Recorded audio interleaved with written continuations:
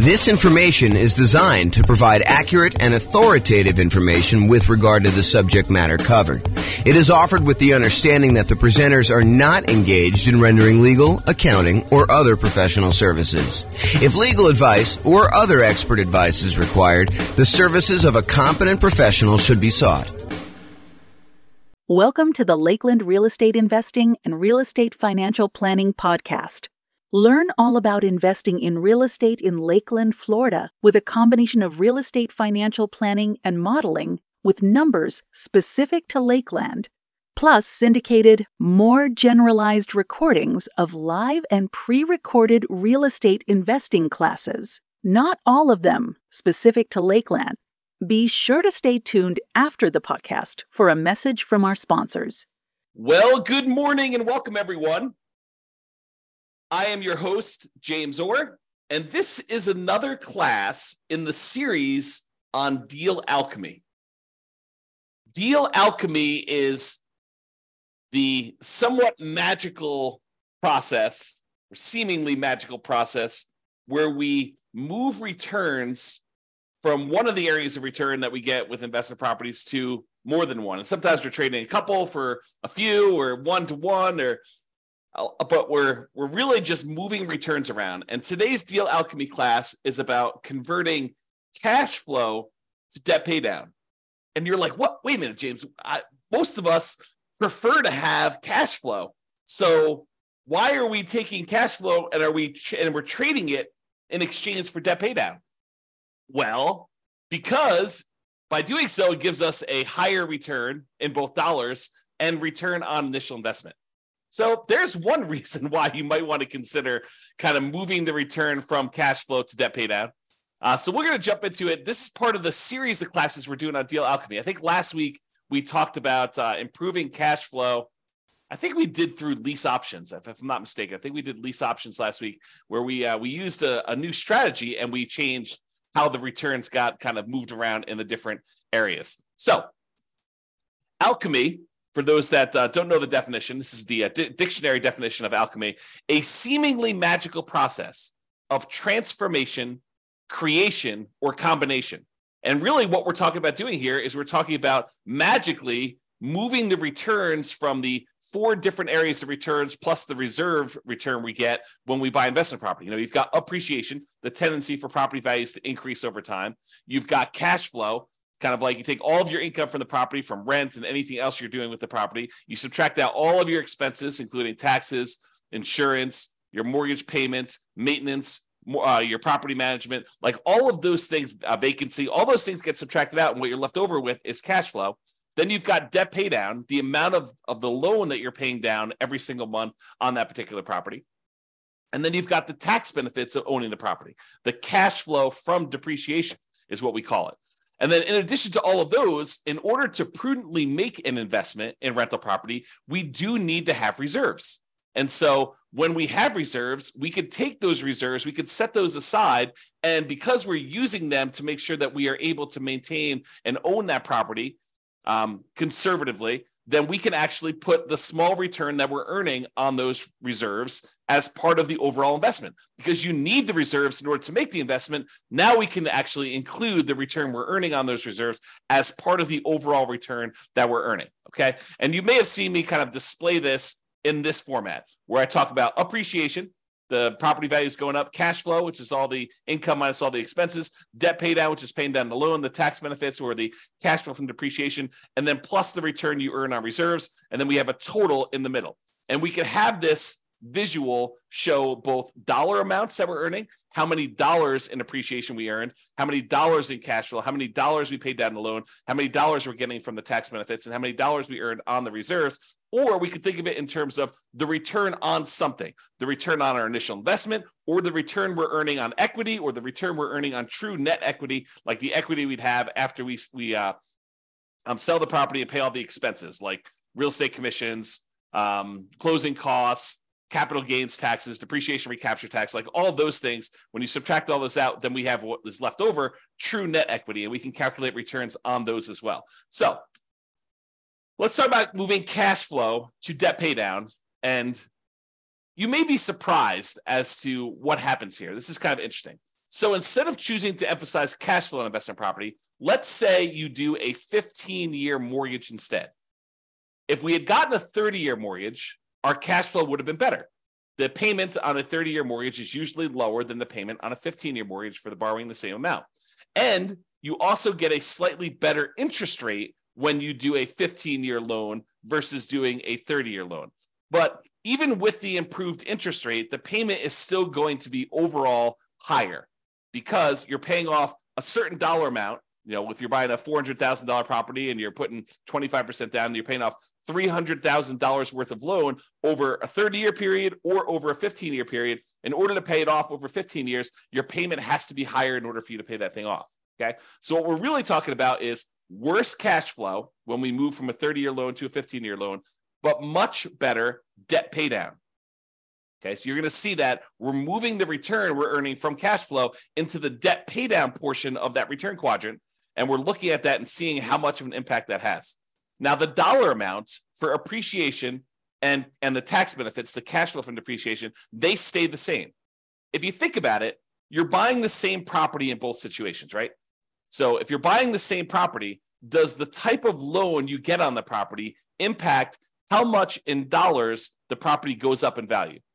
No, if you buy a property, that property is going to go up whatever it goes up or down, you know, depending on what market you're in and what's going on in the marketplace. But in most cases, that property is going to go up the same amount, whether you have bought the property free and clear, or you bought the property with 100% financing, or you bought the property with 50% down or 80% down, or you got a 30-year loan or a 15-year loan. It doesn't matter. If you buy a $400,000 property, as an example, and it goes up 3%, that means that it went up $12,000. It doesn't matter what loan you had to do that, okay? Now, in addition, when you buy a property, the price you pay originally, after you subtract out the value for the land, the value of the building we can depreciate for residential properties over 27 and a half years. So again, that doesn't matter what type of loan you got or how much you put down. The amount you're earning from depreciation, and specifically cash flow from depreciation, stays the same. So it doesn't matter what loan type we got, the amount from appreciation and cash flow is going to stay exactly the same.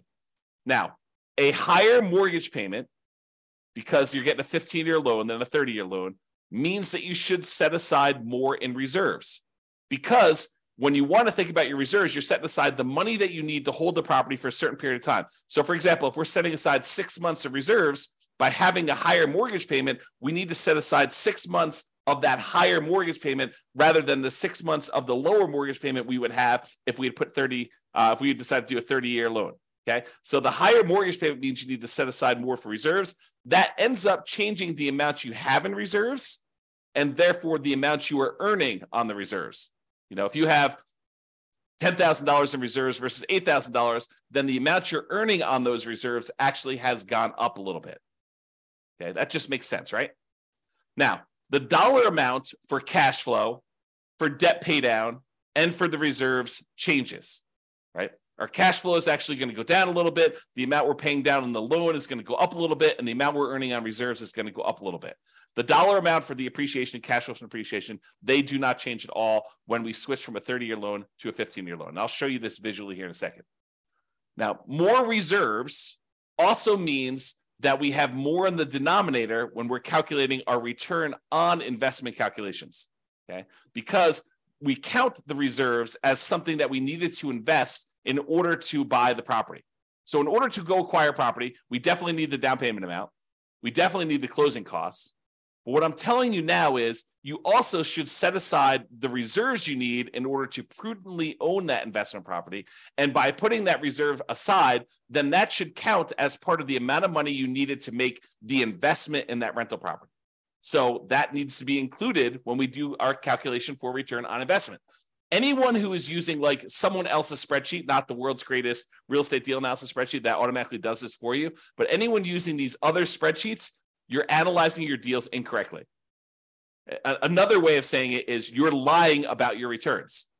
If you think about it, if you're using someone else's spreadsheet and you're analyzing a deal and you're saying, look, I'm getting this return, and you're not including the amount you need for reserves in your return on investment, you're basically saying, you know, either one of two things happening. Number one is you're actually saying that you can make this investment without the reserves, which you cannot.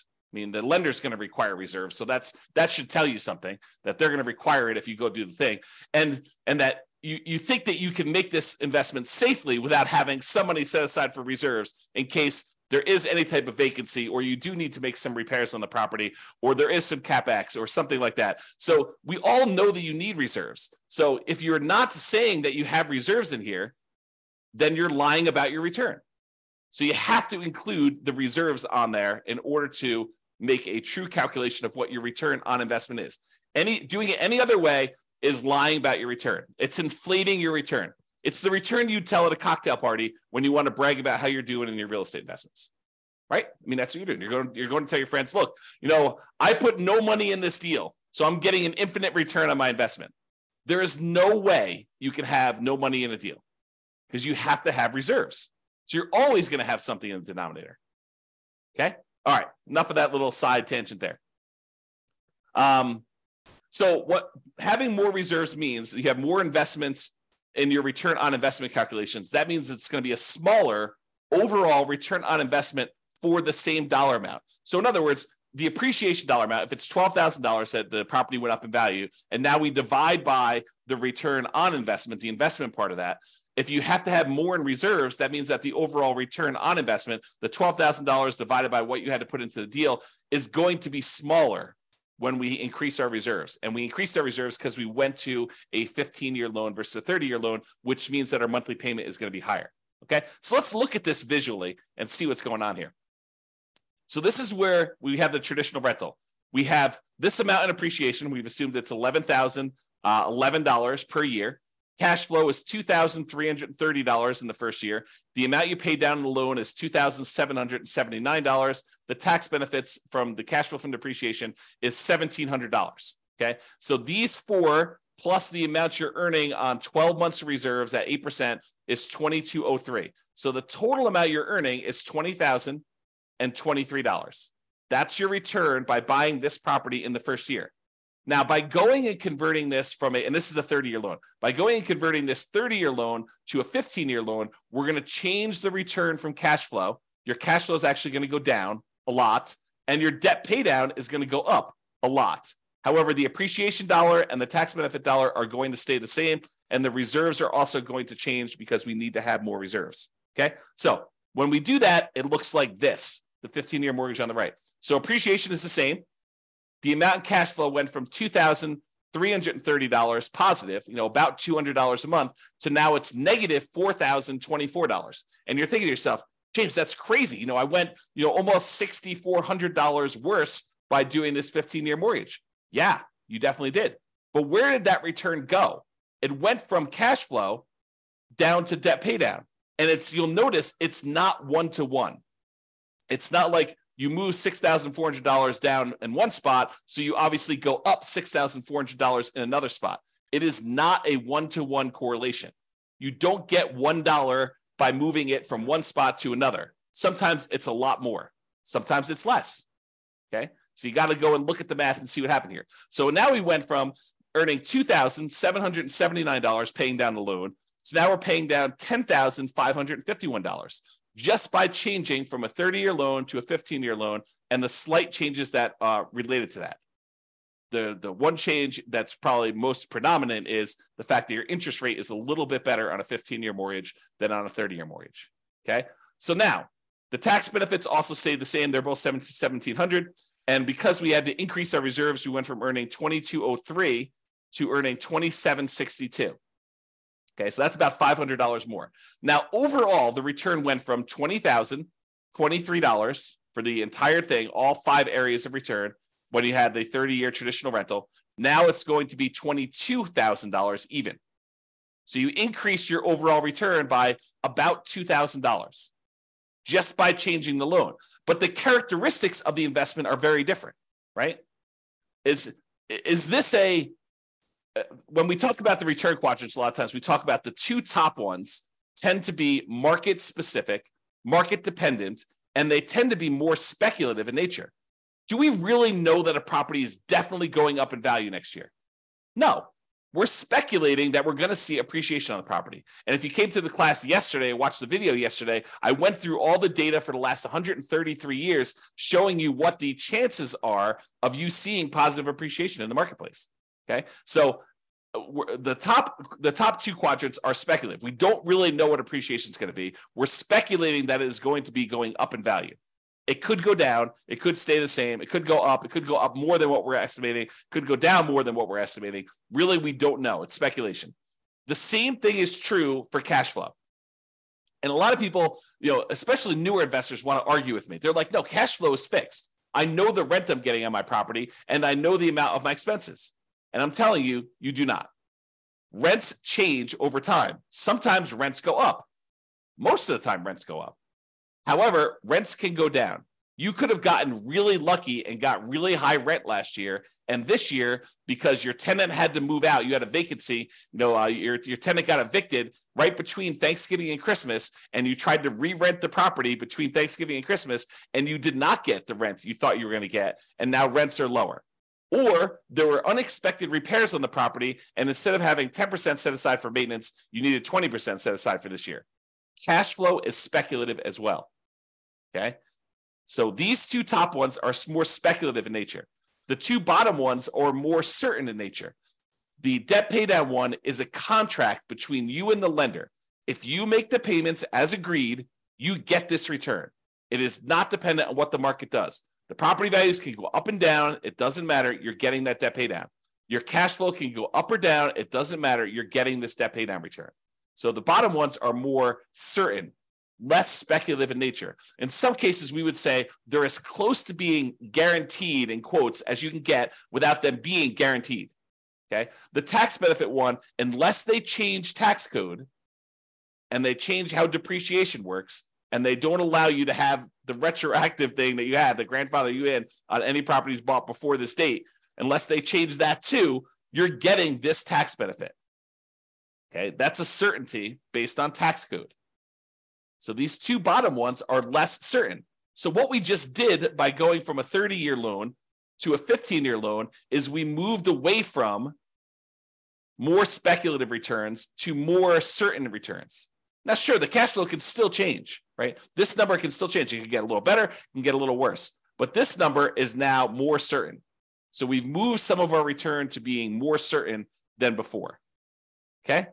And the return on reserves, those are somewhat speculative as well, depending on what you're investing in, right? We've assumed you're earning 8% return on the reserves that you have, and that's you assuming that you're investing in whatever you want. In most cases, I think a lot of folks are going to invest in some type of index fund and have some type of ratio where they're going to keep a certain amount liquid in savings and then a certain amount in addition in backup reserves, where if they had to access it, they have the money available, and that's how you're earning that return. Okay? So if we look at those returns, that's what happens in terms of dollars. Now let's look at it in terms of what the percentage return on investment was. So before, the appreciation return was 8.97% return on investment. We took this $11,011 and we divided it by the amount of investment we needed to make, including the reserves, in order to get that dollar amount. And so it's 8.97%. The return from cash flow was 1.8%. The return from paying down the loan was 2.29%. The return from the tax benefits, the cash flow from depreciation, was 1.38%, and the return on your reserves was 1.79%, for a total return on investment with 12 months of reserves, that's what R12 is 16.24%. That's for the 30-year loan. Now, when we go to the 15-year loan, the return from appreciation and tax benefits, they do change, even though the dollar amount is the same. The dollar amount is still that $11,000 or the $1,700, but because the amount we have as our investment, we increased our reserves, so that amount went up. The overall return actually went down a little bit. So appreciation went from 8.97 to now 8.49. It dropped a little bit, not because we're earning less in dollars. In fact, we're earning the same in this case, but overall on all of returns, we're earning a little bit more. But because the amount we had to invest increased the tiniest bit from that extra reserves. Okay, so the overall appreciation rate went down a little bit. Cash flow went down a lot because we converted that 30-year loan to the 15-year loan. Now we're negative 3.23. The debt paydown return went from 2.29 way up to 8.21, and the tax benefit one dropped just the little tiniest bit because of those extra reserves. And the amount we earned on reserves went from 1.79 to 2.13. So the overall return on investment by changing from a 30-year loan to a 15-year loan went from 16.24 to 16.91. We increased our overall return on investment, even though we increased our investment amount a little bit by adding the additional reserves, by going from a 30-year loan to a 15-year loan. And that is why, even though the overwhelming majority of real estate investors, especially newer investors, are hyper-focused in on cash flow, and I think it's partially because they believe that that's what's going to get them to financial independence fastest, when that may not exactly be true. We'll talk about this in another class, but the idea is they think that they're going to use the cash flow in order to be FI, when in fact, some of the properties that they're going to own will probably be their cash flow properties, but other ones are going to be used as rocket boosters to get higher returns. Then you're going to either sell or refinance, or in other words, get rid of those, use that money in order to then pay off other properties. That tends to be one of the faster ways to achieve financial independence using real estate. But it's a strategy that if you're not looking really far ahead and saying, okay, these are the properties I know I'm going to keep, they're the ones I'm going to own in retirement that I'm going to be using to fund my retirement with their cash flow. These are the ones that I really just need to maximize the return with, because really what I want to end up doing with these is sell them off to then pay off the other properties to get cash flow. So you need both in most cases, unless you're just willing to buy the properties you need and let the cash flow increase over a long enough period of time. But it's faster for you to do the other strategy, where you sell off some properties and you end up paying off other ones. And if you've come to some of the classes where we talk about the comparing the strategies, in the 304 markets across the US where we've done the analysis on all these, then you'll see that sometimes it's better to use those more aggressive payoff strategies later on, which means the rocket booster, the improved overall return tends to be better. And that could be an example here. Okay. Now, sure, you do need to account for, the negative cash flow and how you're going to fund that negative cash flow, and whether you're thinking about it as an investment or you're thinking about it as setting it aside. Yes, there's all those discussions, which we talk about in other classes. Okay. All right. I just want to show you what the difference was in the amount you needed for reserve. So this shows you the total amount you needed for your investments when you're talking about return on investment. So when we do the traditional rental, it's $134,000 in order to buy this property, or $141,000. So an increase by about $7,500 or so. $7,600 is what the difference was that you needed to have in reserves to go from that 30-year loan to the 15-year loan. Okay. And then this just breaks down where the returns come from. It's just the same numbers that we had before, where it's just showing you the values doing that. And then this is your return on investment numbers to kind of give you an idea of what those are. All right. So in conclusion, we can utilize deal alchemy to modify where the returns are coming from. We can move the returns around. We could say, hey, let's give up some appreciation in order to have improved cash flow, like we talked with lease options. Or we could say stuff like, let's give up some cash flow in order to improve debt pay down and improve our overall return. That's what we covered today. And there's other variations of this, which we'll cover in future classes on deal alchemy. One example, the one that we did today, is changing the term of the loan, 30-year mortgage to a 15-year mortgage, to see how that changes things. And moving returns is not always a one-to-one change. You don't get a 1% improvement in debt pay down in exchange for giving up 1% in cash flow. Sometimes it's more than one, sometimes it's less than one. And reminder, returns are different. They have different characteristics. Some are speculative, some are more certain, some are cash now, which is the right-hand side of the quadrant, some are cash later, which is the left-hand side of the quadrant. So they have different characteristics, which changes how the overall investment acts.